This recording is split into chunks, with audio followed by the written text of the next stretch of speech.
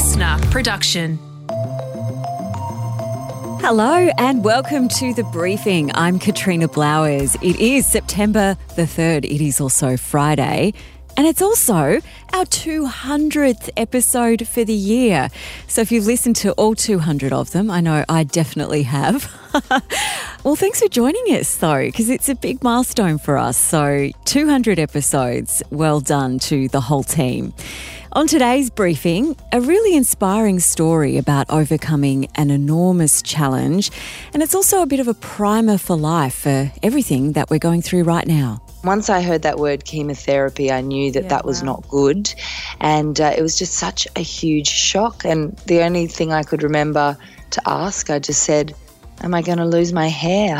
So Antoinette Lattouf joins me for that interview with Bryony Benjamin, who's the author of Life is Tough, But So Are You. Antoinette, that's in the second part of today's episode. What an incredible chat that was, right? Oh, it was confronting but uplifting, and just the sort of message of hope and resilience we need to hear at this time. Definitely. Now, we are about to dive into the headlines, but before we do, don't forget to follow us on Instagram if you're not already, because today is Friday, of course, and that's the day that we do the quiz, which is super fun. It's in our stories. And all the questions relate to the headlines you've been listening to all week. So check out that quiz today, The Briefing on Instagram. All right, shall we do it, Antoinette? Shall we do the headlines? Let's get into it. Letters from the PM are coming in the mail to hundreds of thousands of Aussies over the age of 60, urging them to get AstraZeneca and not to wait to get Moderna or Pfizer. Now, this is the first time snail mail has been used to drive this really important message. A very special delivery in letterboxes all over the country. Now, these letters, co-signed by Health Minister Greg Hunt and Chief Medical Officer Paul Kelly, will go out next week. And those aged between 60 and 69 who haven't recorded a first vaccine dose will be urged to roll up their sleeves. So just over 80% of those in that age group have had their first jab, which is pretty good numbers. But that letter will target around the 18 to 15% of those people who are still to get a shot. And the majority of letters will go out in New South Wales and Victoria, well, where we know everybody's home because of lockdown, and also Queensland. The Federal Health Minister Greg Hunt says Australia reached a significant vaccine milestone yesterday. Australians have stepped forward for 20 million doses, 20 million vaccinations, 20 million additional points of hope and light for Australia. 2 more deaths have been linked to the AstraZeneca vaccine. Both people died from that very rare blood clotting condition. And some GPs are frustrated that over 60s are insisting on waiting for Pfizer. And Katrina, I do absolutely understand it, but I know firsthand the danger in waiting. My parents, they're currently battling COVID-19. They're very sick. They were less than a week out from getting their Pfizer shot, their long-awaited Pfizer shot. And I know if they could turn back the clocks, they would definitely get AstraZeneca. They're just struggling so much, and it's heartbreaking that we can only watch on and we can't even go and see them and give them a hug. And I definitely, urge people to go and get that shot and not wait. It's dangerous to wait. A new study has found COVID-19 cases in young children have increased 5 times faster than people aged over 60. This has just been in the past 2 months. Yeah, so this is interesting. The public policy group Provocate found coronavirus infections in children aged under 9 jumped from 1,700 to 3,933 cases. So these are Aussie figures, and this increase compared to a 23% rise in those aged 60 plus. At the moment, there are no COVID vaccines approved for children under the age of 12. The WHO advisory professor, Mary-Louise McLaws, told the project that children need to be the new focus of the COVID war. To say it's not as transmissible from child to child or child to adult is not yet well understood. So we have to assume with Delta that kids can become not just a case, but can become a source of infection. Now, this study comes as Queensland Premier Anastasia Palaszczuk said she wouldn't speculate on what the future will look like with 80% vaccination. until she sees the national plan to protect children. Yeah, and she had a bit of a swing at New South Wales as well, saying that she doesn't want Queensland to end up like that state in particular. The Chief Medical Officer, Paul Kelly, said yesterday most of the COVID hospitalisations of children were as a result of social reasons. That's their parents are ill and there's just no one there to look after them. And I don't know how you feel about this, Katrina. We both have school-aged children, and in theory, when people say, let's protect our children, you want to agree, but as Paul Kelly says, hospitalisations are largely for social reasons and not because children are very sick. Yeah, although I've got a daughter who's 13, I have signed her up to get a shot. I'm keen for her to get done because she catches public transport. So, yeah, I'm keen for her to get her injection ASAP. Well, New York is mopping up after the remnants of Hurricane Ida triggered flash flooding, killing at least 8 people. In what's been called an historic weather event, water poured into subways and turned city streets into rivers. Flooding closed major roads across multiple boroughs, including Manhattan, the Bronx and Queens. New Jersey was also impacted. Now, President Joe Biden blamed climate change and said overnight he'll ask Congress to pass new legislation to reduce emissions. This isn't about politics. Hurricane Ida didn't care if you were a Democrat or a Republican, rural or urban. This destruction is everywhere. And it's a matter of life and death, and we're all in this together. This is one of the great challenges of our time. But I'm confident we'll meet it. We're the United States of America. Yeah, so Antoinette, seeing those pictures of, the water in particular pouring into those subways, it was like watching a movie. It's not the kind of thing you really expect to see in downtown New York. There has been celebrating, but also some comments like, about time. After Scott Morrison's announcement, Australia's Paralympic medalists will receive equivalent bonus payments for medal wins to their Olympic counterparts.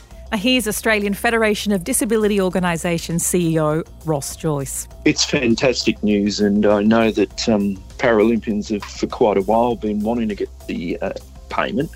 Before this, they were getting no payment for any medals that they achieved, which does seem a little bit odd. Super odd, to say the least. And Australia has had a record smashing day at the Games. Swimmer Ellie Cole sealed history as Australia's most successful female Paralympian with a record 17th medal. And Vanessa Lowe broke her own world record 3 times en route to a gold medal in the T63 long jump. The iconic pop legends ABBA have dropped a delightful bombshell by announcing their first studio album for 40 years. 40 years. ABBA Voyage, which is 10 tracks long, will be released in November, just in time for party season in the summer, well, here in Australia anyway. 2 of the songs premiered at a globally streamed press conference this morning. And the tracks are very aptly named, Don't Shut Me Down and I Still Have Faith.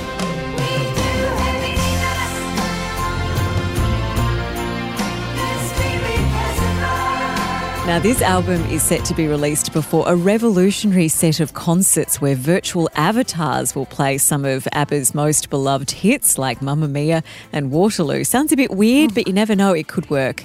And the Swedish quartet, who officially split up in 1982, said they ended up back in the recording studio while working on the stage show.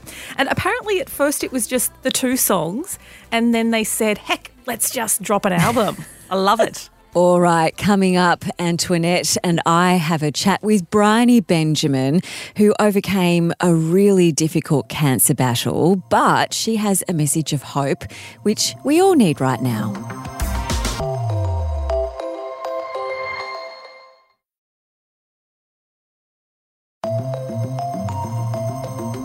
I think we've all been through tough times in our life where we don't feel so great with our health. And depending on who you are and how you approach these things, you either brush it off and ignore it, or maybe you Google the heck out of it and jump to the absolute worst possible conclusion before maybe you go and see your real doctor who puts you at ease. So imagine being told those niggling health fears were in fact cancer. And that's exactly what happened to Bryony Benjamin, and she was just 31 at the time. I do feel scared. So what do you do when you get the worst news of your life? You lose your breath? You can't believe this is happening.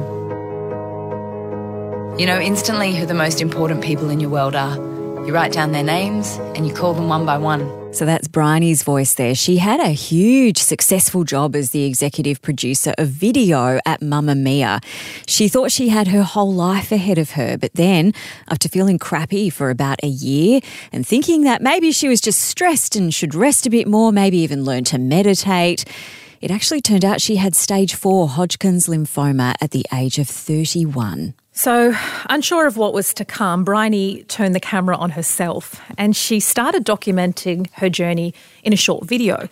It's called You Only Get One Life. We just heard a clip of it then. It went viral.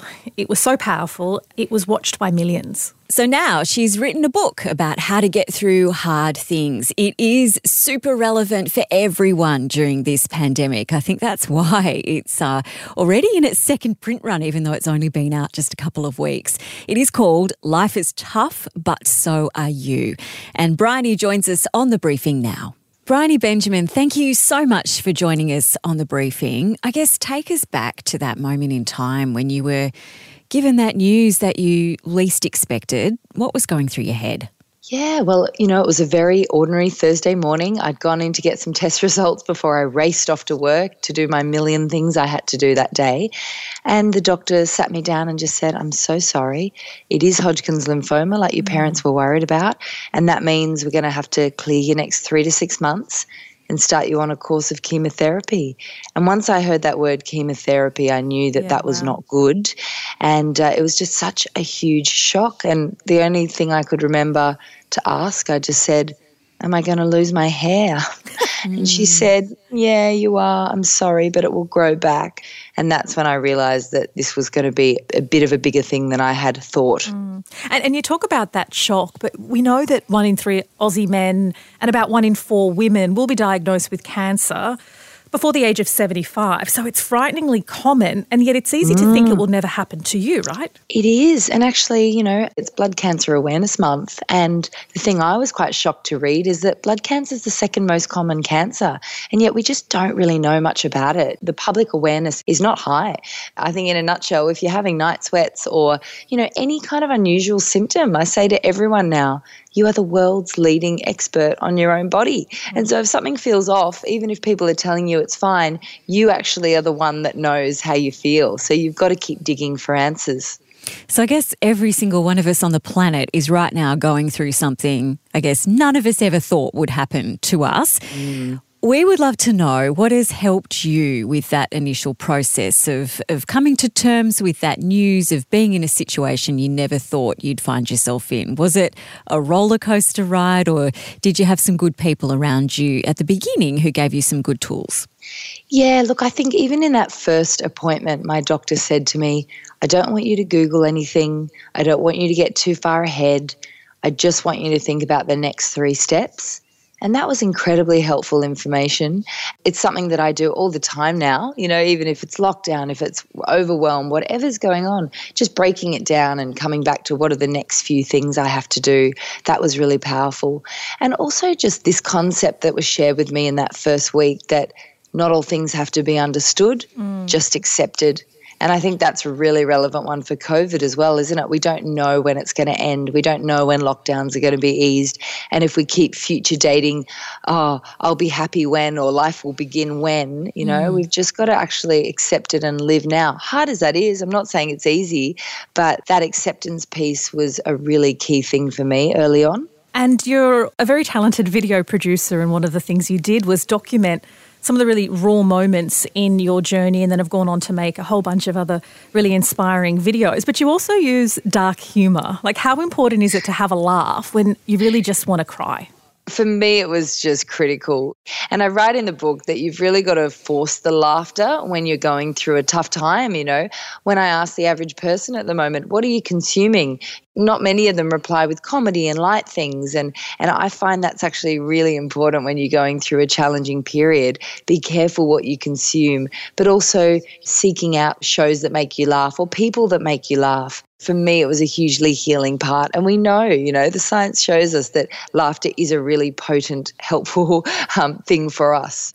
You talk about the road to recovery being one that can't and shouldn't be rushed. Do you think that often, in particular particularly I'm thinking of our Victorian friends here who are stuck in the middle of lockdown right now. Do you think often we just want the bad stuff to be over? I think even the language around healing is so rushed, isn't it? It's like, get well soon, wishing you a speedy recovery, hope you're on your feet in no time at all, which are all nice and valid things to say to someone. I'm not saying don't say them, but I think it does set up this very rushed notion around resting. I have found the more I have pushed and the harder I've pushed, the slower my recovery has been. I'm living with chronic fatigue now, as a lot of cancer patients do after the fact. And a really interesting thing I learnt through that journey has been that I didn't actually know what resting was. And they said to me, sitting and listening to a podcast or reading a book or watching television, none of those things are resting. They all require quite a high cognitive function. Really, the only thing that counts as resting is getting a cup of tea and going sitting out and staring at the sky, or it might be watching the trees sway or watching the birds, but just being. For some people, meditation is that, and that's great. But for some people, meditation is just adding one more thing on your to-do list, isn't it? So if you're feeling, I'm stressed because I haven't done my meditation, I've got to do it, then that's just once again another thing to do. Well, that's what I do. I'm doing everything wrong. I add it to my to-do list and I approach it like a chore. That's why I don't enjoy yoga and meditation. I'm like, I've got to get relaxed now. Got to tick it off the list.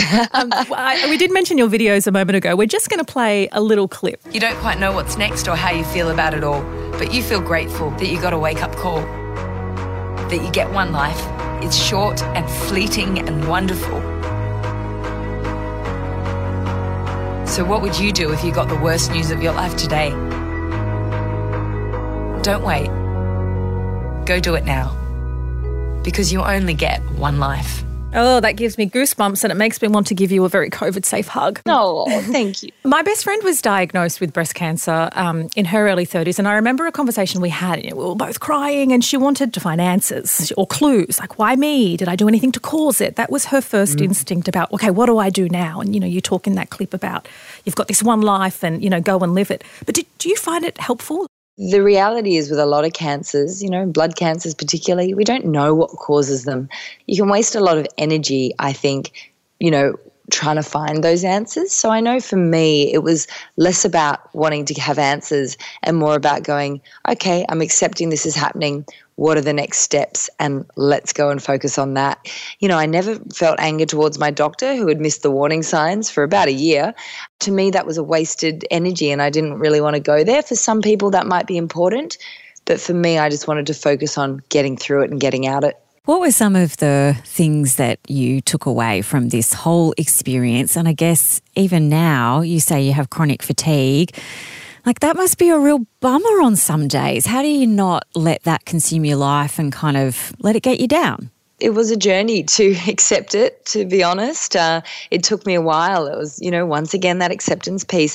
Some of the biggest takeaways for me have just been that you just need excellent people in your life and put your energy into them and put your energy into the things that you really care about. I felt very fortunate that when I got sick, all of my friends rallied and they were really fantastic. But there were some friends that step up and become really super friends. The biggest change was my relationship didn't survive it. And I've since met someone really wonderful who's just a completely different sort of energy that I would have potentially gone for before. And I'm so grateful for that because it's shown me what the qualities really are in someone that I want to be with. That's an example where it shifts things massively because it's the ultimate sort of pressure cooker test, isn't it? Who is this book for? I mean, no one wants it, and obviously you have a cancer journey to share, but who else do you think could benefit from this book? It's not just about overcoming medical illness. No, it's not. I really wrote this book for anyone that's going through any kind of tough time, be it being shut down in lockdown with the uncertainty of it. It might be depression, it might be a miscarriage, it might be the grief of the loss of someone you love. It's really for anyone navigating those things, but it's also a book for people that might be supporting others through it. And then just more generally, you don't want to have to wait for that wake-up call, for that big crisis to implement some of these things. So I think it's really a book for anyone that wants to live well and have some insight into what life's like when it's potentially taken away from you. And hey, Bryony, I think we need to let everyone know where you're at now with your health. Yeah, so look, I'm in 3 years in remission. I'm doing really well. I'm living with chronic fatigue. So that's, an ongoing challenge, but it's about moving at a slower pace and being okay with that. And I am okay with that now because actually it's a much nicer way to live, really. Antoinette, what about that? Bryony is so optimistic, and I think the reason her book is doing so well and that video that she made has gone viral, with millions of views, is that message of hope is something we all need right now. Absolutely. And I think it's not only about going through something as challenging as cancer. People are struggling, and it doesn't matter what shape or form your struggle is. It's a legitimate struggle, and it's okay to feel fallible. It's okay to not know. And I think that's what that book will help inspire so many people, irrespective of the scope of their challenge, because everyone's struggling in one way or another, and it's all completely legitimate. Okay, that's it for the weekday briefing. Jamila will be in your feed tomorrow morning with the weekend briefing. Hey team, this weekend I am actually chatting with Carrie Bickmore of The Project fame, but we're talking about something a little different for her.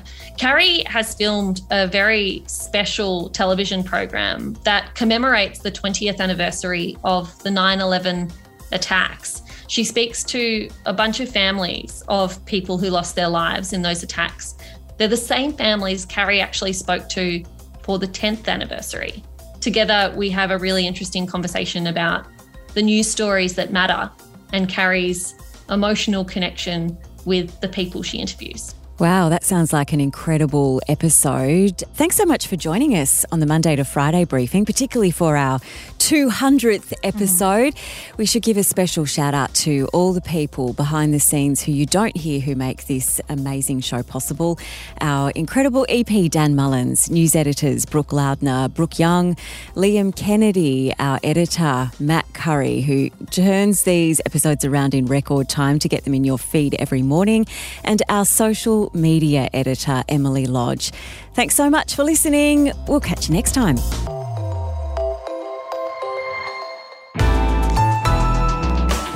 Listener.